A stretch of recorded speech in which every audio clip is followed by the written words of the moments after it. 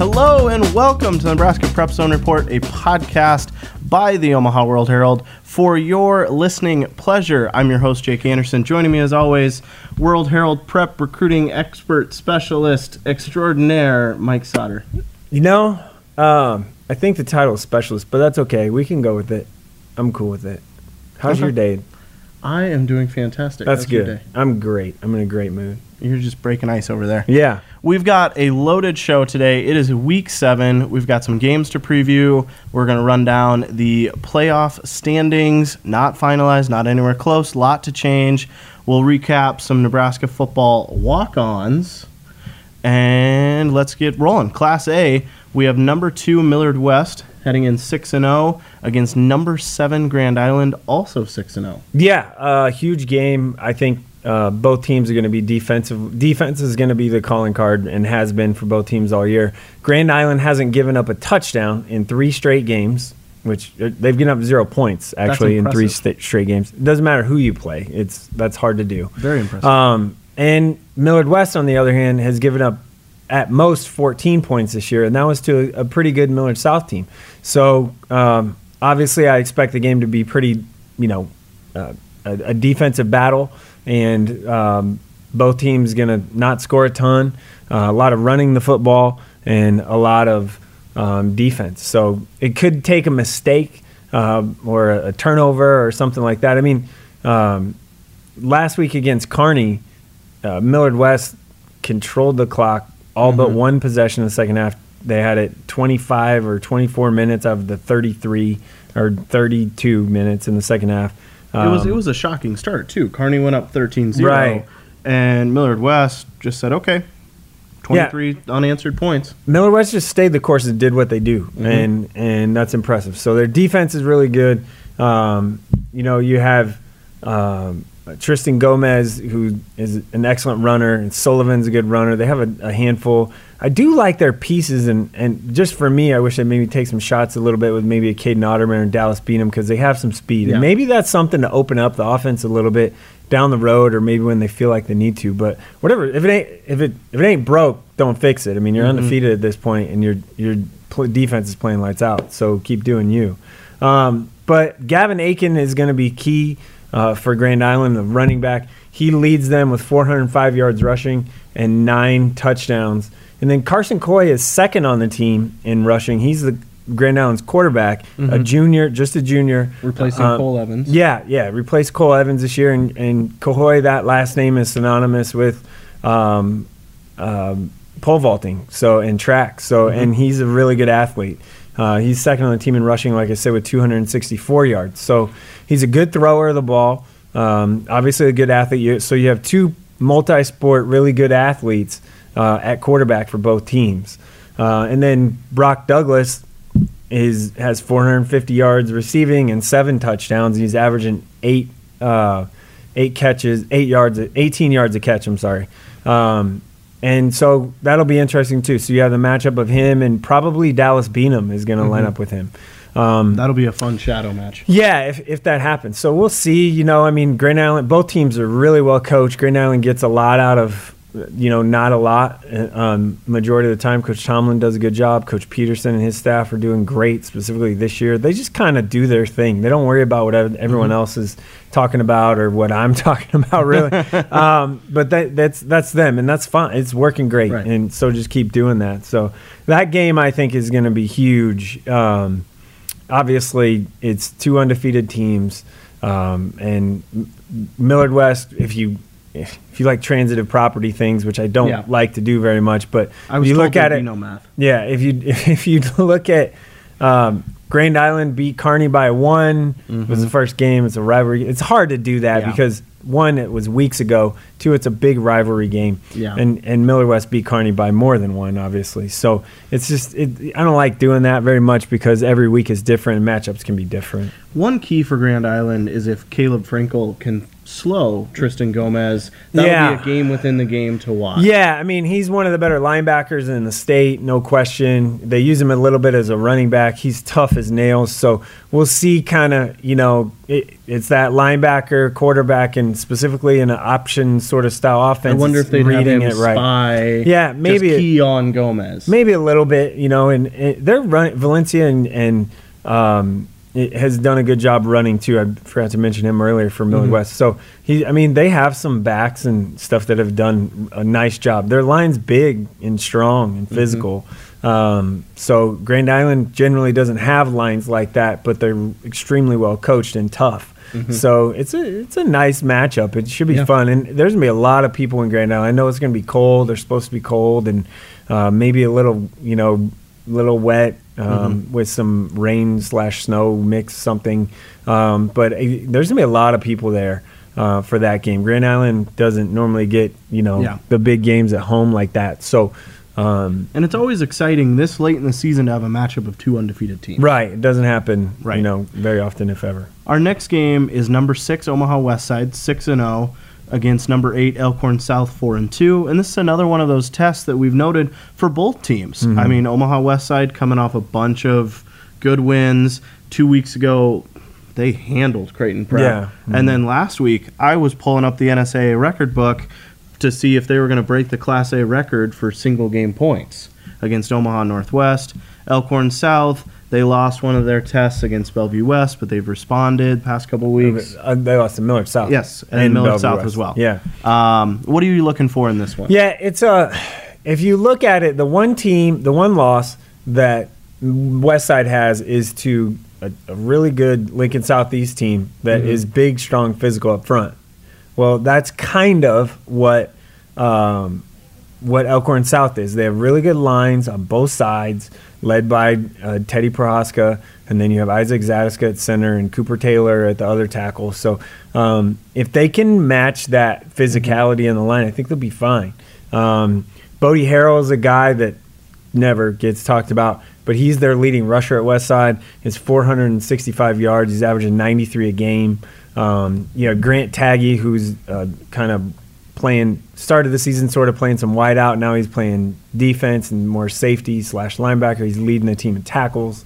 A guy for Westside that has come back in pretty awesome story and is Cal Weideman. I mean, he's come back with a vengeance. He's had 2 really nice games in a row as a wide receiver for Westside.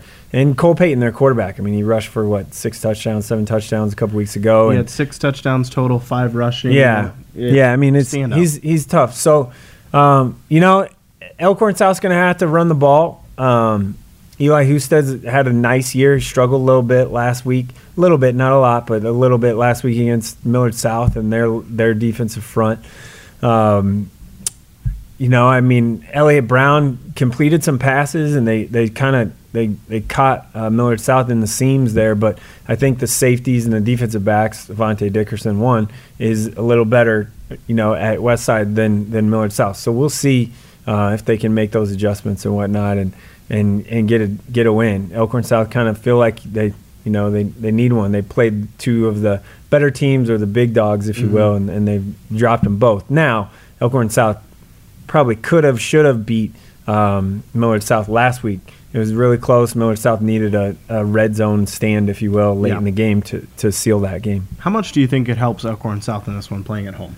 Not a ton. I don't think that really matters as much. Maybe a little bit, just not a ton. I don't think. In high school, Westside's a pretty tough environment. If they can get a full student section, it's pretty crazy.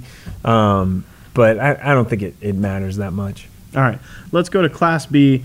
And Class B, again, has my game of the week. Number 1, Omaha Skutt, 6-0, against number 3, Waverly, also 6-0. Another one of those undefeated matchups. Yeah, both teams love to run the ball, which that helps Skutt a lot because Skutt struggled a little bit with pass defense and defending the pass. We saw that against Roncalli. They kind of struggled a little bit. And Waverly runs the ball. Runs the ball. So Mason Neiman, their quarterback, and I guess kick returner and play some safety and defensive back, I guess.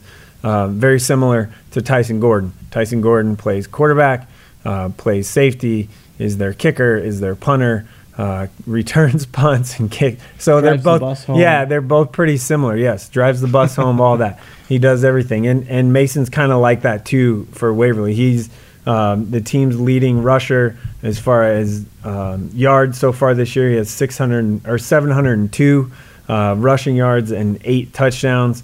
I mean, against Norris 2 weeks ago, he was 2 of 3 for 9 yards passing, and they won the game. So they don't throw the ball at all. And he's only attempted 26 passes this year as the starting quarterback. So it's going to be a battle of the trenches. Probably a matchup Scott likes just because of that. But, it's going to be our power versus their power, and we'll see. The game will probably get over in about an hour and a half or two because it's just going to be – everyone's going to run the ball every play. There's not going to be a lot of incompletions or stopping the clock. It's not on TV, nothing like that. So you're going to want to get there right on time, and you'll get home pretty early. Nice running clock game. Right. And not for someone being outscored, just because the ball is going to be run the whole game. And Scott typically, that favors them in these matchups, like you were saying. That's their strength. They typically win these. But Waverly is tough this year. Yeah, and I mean, Trevor Brown is a lineman. He is a grown man. He is just a sophomore. He was he's a wrestler. He is legit. Very much so. So, Blake Anderson for Scott, he plays both ways. Trevor Brown plays a little both ways for Waverly, too. So, maybe that's a matchup you see. That'd be fun to see those two go at it. So, Blake Anderson's committed to northern Iowa, and Trevor Brown obviously is just a sophomore, but he is he is really big and really good. All right. We're going to run down the playoff race, the wild card standings for Class. I have them for Class A, B, and C1. But before we do that, I kind of wanted to give the listeners at home kind of a sense of how these are calculated. Right. And I also have this from the NSAA, the wild card criteria. So for Class A, B, and C1, and again, these are not finalized. Right. But they have... It's where it stands right now. Yes. And they have it broken down into a first division team win, second, third, and fourth. So how it's calculated is... A first division team is one that finishes 9-0, 8-1, 7-2. Second division 6-3, 5-4. Third division 4-5, 3-6, and fourth division the rest. So again, these are not finalized because a team like Millard North right now stands a little iffy if they go on a winning streak. They have a huge game. The game tomorrow night is Papillion La Vista. In Millard North at Buell in Millard, and that game's huge for playoff implications. Millard North is trying to finish 4-5 or whatever at the end of the year here, and go on a run towards the end of the year. And Papillon's 3-3 right now, so you have that's a huge wild card points matchup for both teams. I guarantee there are some teams that are rooting for Millard North to get up to 4-5. So the way it works is you get 50 for a victory over first division team, 36 for a loss, and then so on and so forth, 47-33, 44-30, 41-27. So I've got top 20 teams for Class A, B, and C1. Obviously at the top for Class A, bear with us, this is a long list here. In order, Millard West, Lincoln Southeast, Bellevue West, Omaha Burke, Grand Island, West Side, Millard South, Creighton Prep, Elkhorn South, Kearney, Lincoln Southwest, Lincoln East, Elkhorn, Omaha North, Millard North, Papillion La Vista, and then your bottom 4, so your 17 through 20 that are fighting to get in, Columbus, Papio South, Omaha Central, and Omaha South. And Omaha South, 4-2. So that's how much these wild card points go into it. They have a winning record. They're the only team in that 17 through 20 with a winning record, and they're at 20th, where you have Omaha North, Millard North at 2-4. They'd be in the playoffs right now. So these points are important. Any surprises on that list for you? Not really. I mean, you have here's Omaha South's meat of their schedule, if you will, is coming up here in these next 2-3 games. You have Bellevue West, Omaha Central, and Pius. Pius just handled Omaha Central last week. So they're not every time Pius takes the field, they're going to be tough. They're going to play hard and try and play physical. So you have to be ready for them to play, no matter what their record is. I don't care. So Central, obviously, something happened there where they just kind of took it to them. So South, Bellevue West, you look at that and you're like, oh, that's probably going to be a loss, right? Yeah. And then you South, Central, and Pius. Is there next two? You don't know, right? Yep. So depth is going to be something. And Ty Griggs is a fantastic wide receiver. Can go up and get the ball for South. That has had a great season, not a good season. And then John Foget is another receiver that's had a good year for them too. So we'll see if South can do it. It'd be a pretty neat story if they can get it done. It's just going to be tough with Millard North in there and Papio, and Columbus is in a tough district, really tough district with West Side, Creighton Prep, and Elkhorn South and Millard South. Columbus almost knocked off Creighton Prep. Right. That one came down to the wire. Yeah, that would have been a huge win for them. Yep.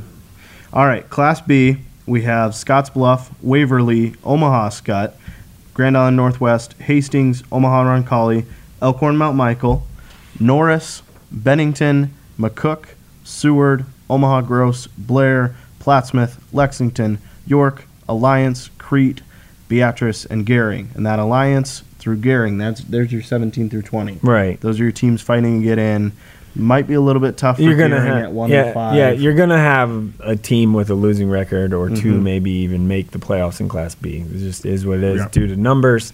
So right now, Plattsmouth at 2-4 would be in. To your right. And which Plattsmouth could win out. Right. And right now, if you look at who's played who's lost to who, and whatnot, I mean, you have Scottsbluff, Waverly, and Scott are clearly, I think, the three. Yep. You know, and the top three that probably you don't want to play right now. And then Grand Island Northwest has had a heck of a year. And they're doing it the complete opposite of what they've done the last few years. Defense, run the ball. The last few years, they've been throwing it around, scoring a bunch of points. So props to Coach Stein and his staff. They've had a heck of a year so far. But that's, again, where these wild card points matter, because you see Omaha Scott, number one, Stu's had them number one all year. They're the number one team. They deserve to be. They're number 3 in these wild card points. Scott hasn't lost in 17, however many games. Yeah. So until someone beats them, they deserve to be number one. Right. And then C1, real quick here, top 20 again in order. Pierce, Adams Central, Columbus Scotus, Wahoo, Ashland Greenwood, Ogallala, Kearney Catholic, Wahoo Newman, Gothenburg, Valentine, Ord, Aurora, Chadron, Wayne, Cozad, Mitchell, Columbus Lakeview, West Point Beamer, Lincoln Lutheran, and Boys Town. Columbus Lakeview through Boys Town. There's your bottom 4, your 17 through 20. Right. What here stands out? C1, really, everyone is expecting Wahoo and Pierce to be just collision course for Lincoln. But Ashland Greenwood, their schedule's been a little light. Obviously, they're undefeated and they're fifth in the points. They're good. Like Bryce Kittrell is really good and does a lot of different things. He can defense, running back, kick returner, punt returner, all that. So they're pretty good. They haven't played obviously the best schedule, but they're tough. Scotus has played really well. They just beat Newman. Adams Central, undefeated, beat Hastings, beat Aurora earlier this year, throws the ball around. Evan Johnson, quarterback, is pretty good too. Newman, they play Wahoo this week. That's a key matchup. Very key matchup. Like, if they can get that done, like that'd shake things up a lot. Yes. So it's a big game for Newman for sure. I know we flew through all of those. They're available on NSAA, their website, and with something that we'll be keeping an eye on down the stretch. Again, those aren't finalized because a lot of these first division, second division, third can shift, which will shake up the points. But I figured 3 weeks left in the regular season. Let's get a look at the playoffs. Everyone's going to have the math done and whatever. Like that last regular season Friday night, there's so many projections of whoever. And Stu is great at it. Right. Stu has it ready to go at 10:30 on the dot, if not before on Friday night. So it's all like there's a bunch of people that do math and teachers and coaches and trying to figure it out. So it's kind of wild and fun. I just let everyone else handle that stuff. I don't worry about that. People ask me questions about it. I'm like, yep, sure.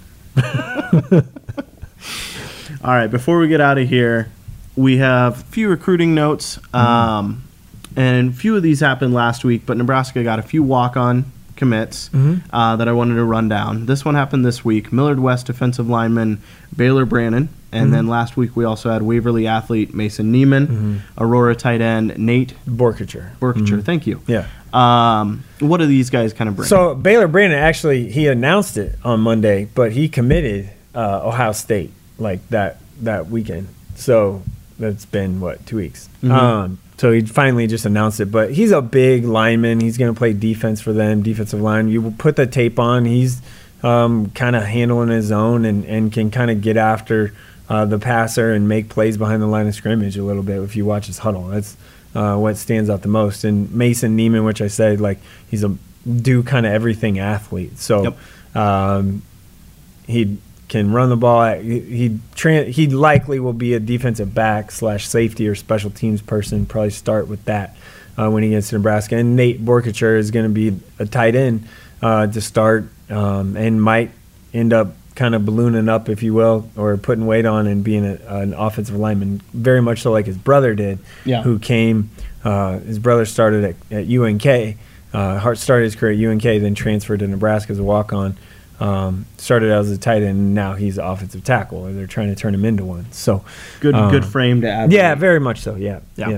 And then one other note here, just kind of something to keep an eye on since he's only a sophomore. Omaha Burke linebacker Devon Jackson got an offer from Nebraska this weekend. Right. Like, I mean, that was a little surprising. It took kind of a lot of people by surprise. Didn't expect that to happen. He's 6'2", 195. He was, as a freshman, he ran at state. He was the state track meet. He was the anchor leg of Omaha Burke's 4x1. So he's fast, track speed kid, 10.9 and 100 and 21.8 in the 200. So he's a big kind of kid, fit frame. You look at him, you're like, yep, kind of fits all the frame stuff. Has a little bit of a dinged up ankle. I'm not sure he's going to play this week, but he's good. I mean, they thought he was good enough, and you just look at the frame and you're like, all right, like he can get to 220, 230, and with that speed as a linebacker, you like it. So, and they obviously know Burke. They probably talked to coaches about and that's what happened. Yeah, he had found out a little bit.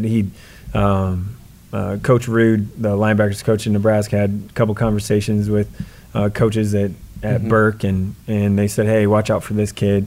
And then they said, well, send me the tape. Sent the tape, and that's how it worked. He was one of the unofficial visitors or game day visitors to the Nebraska Northwestern game this weekend too. Yep. All right. Well, that'll do it for this week. We'll be back next week with Week 8. Might have a special guest next week. Until next time, thanks for listening.